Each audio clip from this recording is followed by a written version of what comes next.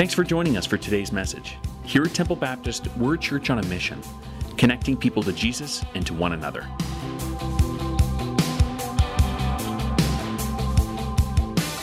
Last week we talked about Matthew chapter 23. We talked about what Jesus was talking to the Pharisees about.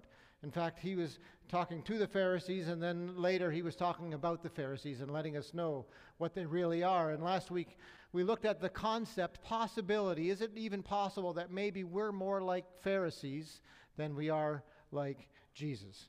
And I trust that that's not true, but I find some inconsistencies in my own life, and maybe you have found those in yours as well. We talked last week about the idea, 3 specific ideas, that maybe we're more like Pharisees than we are like Jesus when we talk like Jesus but don't live like Jesus. Jesus says that the Pharisees don't practice what they preach. They say one thing but do another. And if we are like that, then maybe we are more like Pharisees than like Jesus. Possibility of being, maybe we're more like Pharisees than like Jesus when we do things in order just to be seen by others. The motivations of our heart, the attitudes that we have, the reasons why we do things, are they just so that we can be seen by others? And then we also said last week that maybe we're more like a Pharisee than we are like Jesus when we're more concerned with cleaning the outside and forgetting about the sin that's on the inside. And that's the challenge that we have in our life. I'm going to talk to you a bit about this idea. I find, though, that we as Christians, if you're a Christian, and I'm talking specifically to believers this morning, whether you've been a believer for a short time or a long time, we're following Jesus. We committed our life to Him. We recognize that He saved us from our sin. And however long ago that was, we've been trying to follow Him ever since. But I don't know if you realize, but a number of people I've talked to this past week, we've been talking about how easy it is to shift our focus and shift our attention from following Jesus to following something else. Or from living my life the way God wants me to live it to doing and becoming something else, something that wasn't the plan. And I don't think we always recognize those attitudes in ourselves. We often cover up our own attitudes with words that sound spiritual, but really in the end they're not spiritual at all. And so I think we need to take a few steps toward recovery. And remember, recovery is going to take a little while. But recovery requires constant commitment to doing what God wants us to do. And the first thing I think we need to do is to admit that we like judging other people. Come on, now you don't have to say it out loud, but really, admit it. You do. And we have to realize that we like judging people, seeing them, and evaluating them. Now, we don't like it when it happens to us, but we like doing it, right? And in Matthew chapter 7, verses 3 to 5, Jesus says to the people who are doing those very same things, they're looking at shortcomings and failings and disappointments in other people, and they're not seeing any in themselves.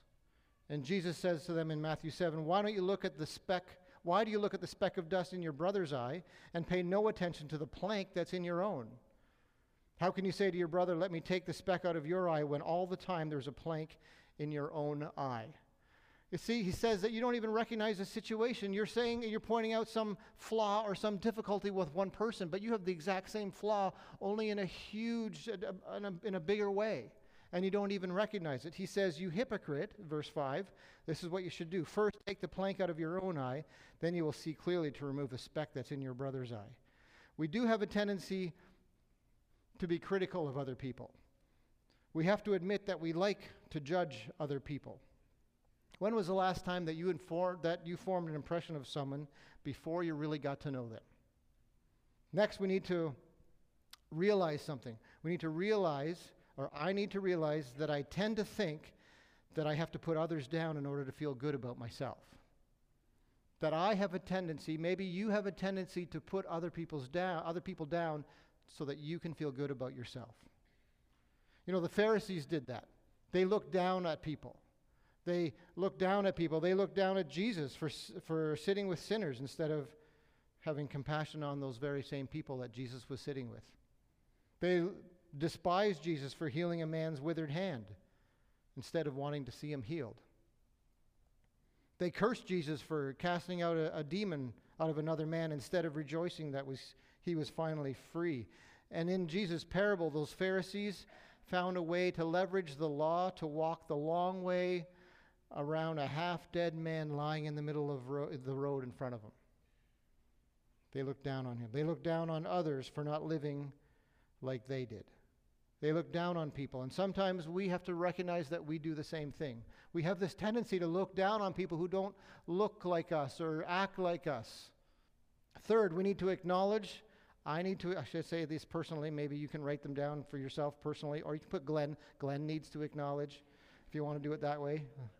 Then give it to me, send it to me in an email or whatever. But number 3, I need to acknowledge that I like to think I've earned mercy from God and that others haven't. Somehow, when we become so familiar with the fact that God was merciful to me, we become so familiar that it becomes commonplace. Oh yeah, God's merciful. Oh yeah, he was merciful to me. We start to think that we deserved it for some reason. That we've had it happening, we've received it for such a long time ago that we take it for granted. Mercy means you deserve a punishment and God decides not to punish you. That's nothing that you've earned. But sometimes we act as though we've earned it and nobody else has earned it. But 1 Peter 1:3 says, "Praise be to the God and Father of our Lord Jesus Christ. In his great mercy, he has given us new birth into a living hope through our good actions, through our good behavior." No, it doesn't say that, right? It says, through the resurrection of Jesus Christ from the dead. Our mercy came through God's Son, Jesus Christ. Mercy because of Jesus Christ being raised from the dead after he had paid the price for our sin. God's allowed his Son to die, and when he died, he placed the sin of the whole world, yours and mine, on him. And so that he paid that price. And when he raised himself from the dead, he was willing and able to be the one to forgive us. Titus 3:5 says, he saved us, not because of righteous things we had done. Let's never forget that. Number 4, I need to stop applying what I learned in God's word to anyone but me. And it's tough when you're a preacher, because you feel like you're supposed to stand up here and say, you guys need to, you guys need to, you guys need to. But in my heart, I feel like that's hypocritical, because I know that I need to. We need to. And so when you and I, when we see something in God's word, the response is not, I just learned something in God's word, and I know Joe needs to change his life, and so I'm going to go tell him. Or I know this other person, she needs to change what she's doing, and so I learned it in God's word, so I'm going to apply what I learned to them. When God wants to work individually on us. When I learn something in God's word, it's because God wants me to learn it, and he wants me to apply it to my life. Romans chapter 14, verse 4. Who are you to judge someone else's servant? If we are followers of Jesus Christ, he is our master. We're not each other's master. He is our master, and we are servants of him. And Romans 14:4 says, who are you to judge someone else's servant? To their own master, servants stand or fall. And they will stand, for the Lord is able to make them stand. So it's got nothing to do with me trying to tell somebody else how they need to serve God. It's got to do with me learning how God wants me to serve him. Next, I need to concede that I am, and always, this is a hard one, I need to concede that I am and always will be really good at sinning. You know what? I'm a natural. I don't even have to try. I do it without any effort whatsoever. But you know what's hard? To admit it. As opposed to the Pharisees, who wanted to show people that they weren't sinners. They wanted to show people that they were one thing on the outside, that they were holy on the outside. But on the inside, they weren't that. And Jesus wants that for us, that we will concede that we're natural-born sinners. And 1 John chapter 1, verse 9 and 10 says, if we claim to be without sin, and that's what the Pharisees did. In fact, they enacted other laws to allow them to get around the current laws so that they could make it a claim that they are without sin. But in 1 John, John writes, if we claim to be without sin, we deceive ourselves. The Pharisees deceived themselves into thinking they were without sin. John writes that we do the very same thing. If we claim to be without sin. One way I know for sure if anyone's lying to me is if they tell me they're without sin. Because John says, if we claim to be without sin, we deceive ourselves and the truth is not in us. But he doesn't leave us there. He says if we confess our sin, that he, God, is faithful and just and will forgive us our sins and purify us from all of our unrighteousness. If we confess our sin, that's meaning admit that we are sinners and confess them to God. But look at what God is like. It says that he is faithful and just and he will forgive us our sins. Always, not sometimes. He says if we confess our sins, then he is faithful and he is just and he will forgive us and he will purify us from all unrighteousness. The Pharisees, they say they have fellowship with God, but they walk in darkness. They don't really have fellowship with God. Those who love Jesus, those who follow Jesus, we're the ones that's supposed to confess our sin, knowing that he's faithful to forgive us. The Pharisees were happy to point out sin in other people, and even maybe happier to excuse it in themselves. But what God calls us to is to admit that we're sinners, to confess that we're sinners, so that he can forgive us. I guess I ask myself a question, what excuses am I making for the sins that are entangling me? Do you have sins that are your pet sins, or the sins that you do all over and over, and even though you don't want to, and even after you've done them, you're repentant and you wish you'd never done it, and yet you do it again? And sometimes we make excuses for it, but God doesn't call us to make excuses. He calls us to ask for forgiveness. Next, we need to make a conscious effort to consider others better than ourselves. This only comes through prayer and careful consideration. Philippians 2 says that we're not supposed to do anything out of selfish ambition or out of vain conceit. But we're supposed to look at other people. We're supposed to, in humility, value others better than ourselves. Not looking for our own interests, but each of you to the interest of others. We're always supposed to be looking for others, not selfish, not looking at ourselves. Next, we always need to be amazed at the grace that God has given to us.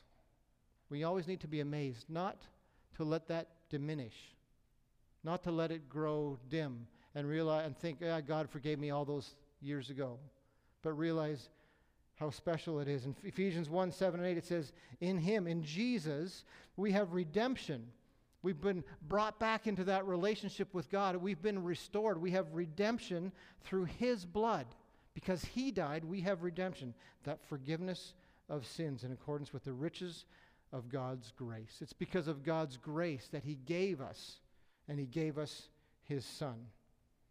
I'm thinking about the idea of being amazed by the grace that God has given me.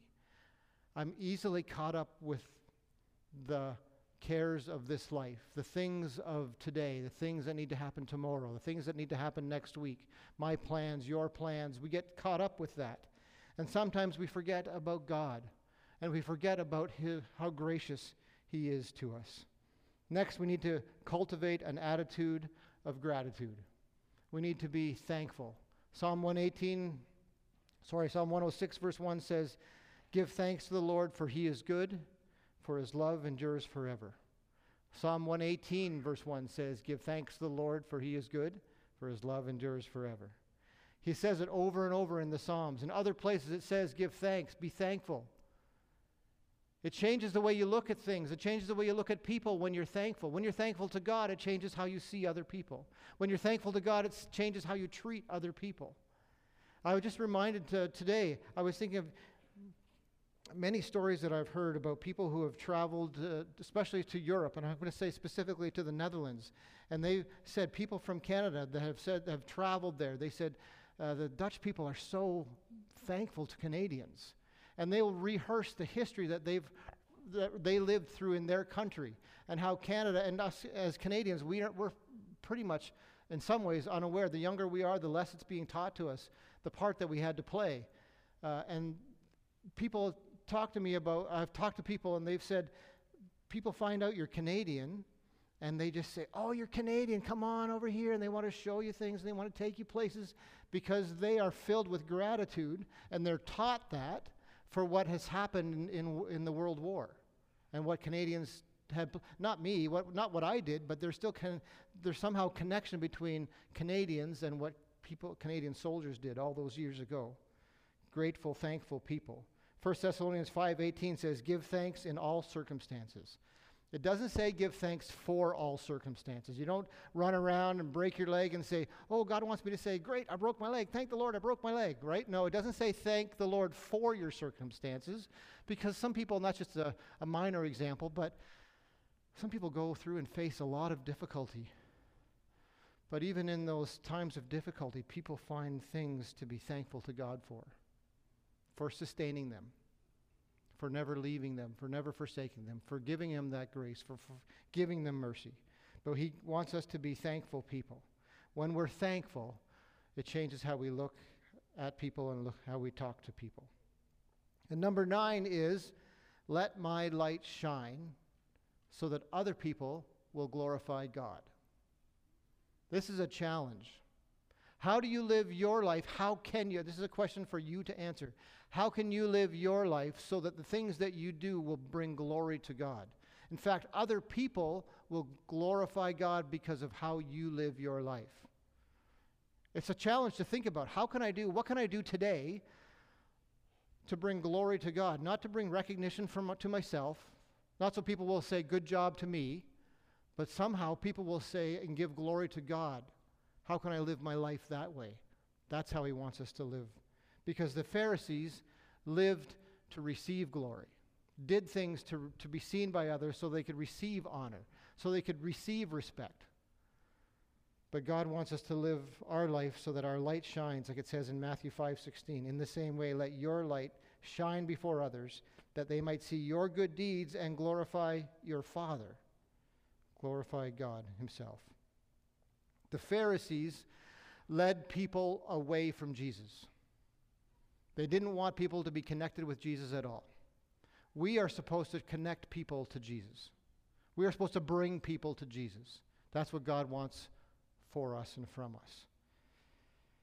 There's a lot of questions that we can ask. So maybe if you've been taking notes and you've been writing down these different things and you've been wondering, is this the kind of recovery that I'm willing to undergo? It's a long time recovery, and it might be a lifetime of recovery. Just like my physiotherapist has basically told me that those stretches, those exercises, I should continue to do.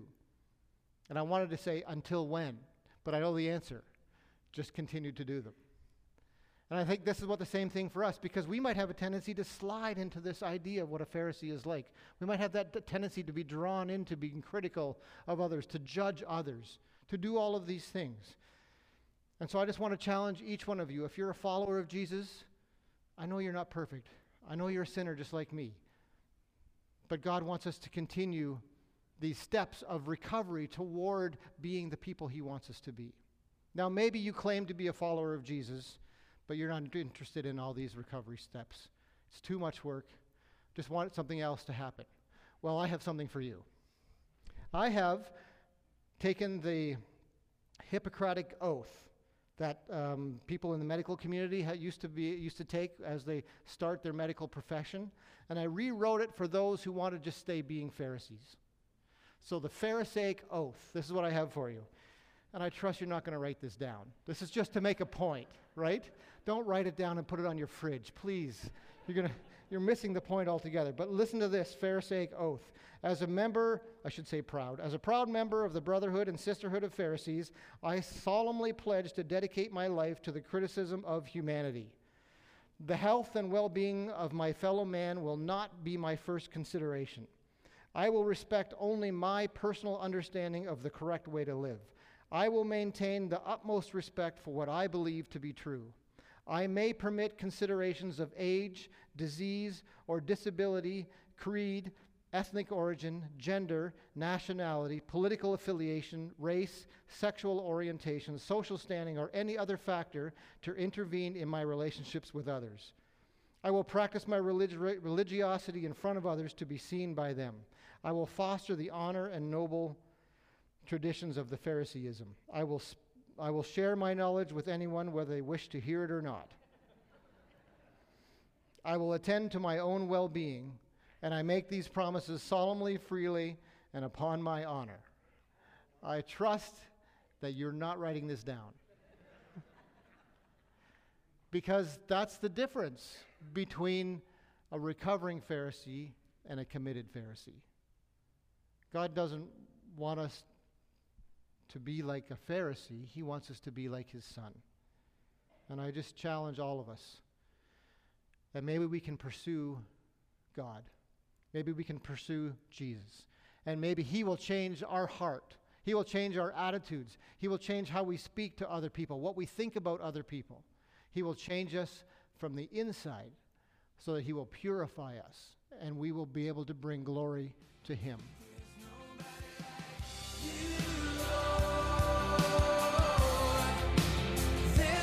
Thanks for listening, and consider joining us live on Sundays at 9:15 and 11 a.m. For our address, directions, and any other information, find us online at templebaptist.com.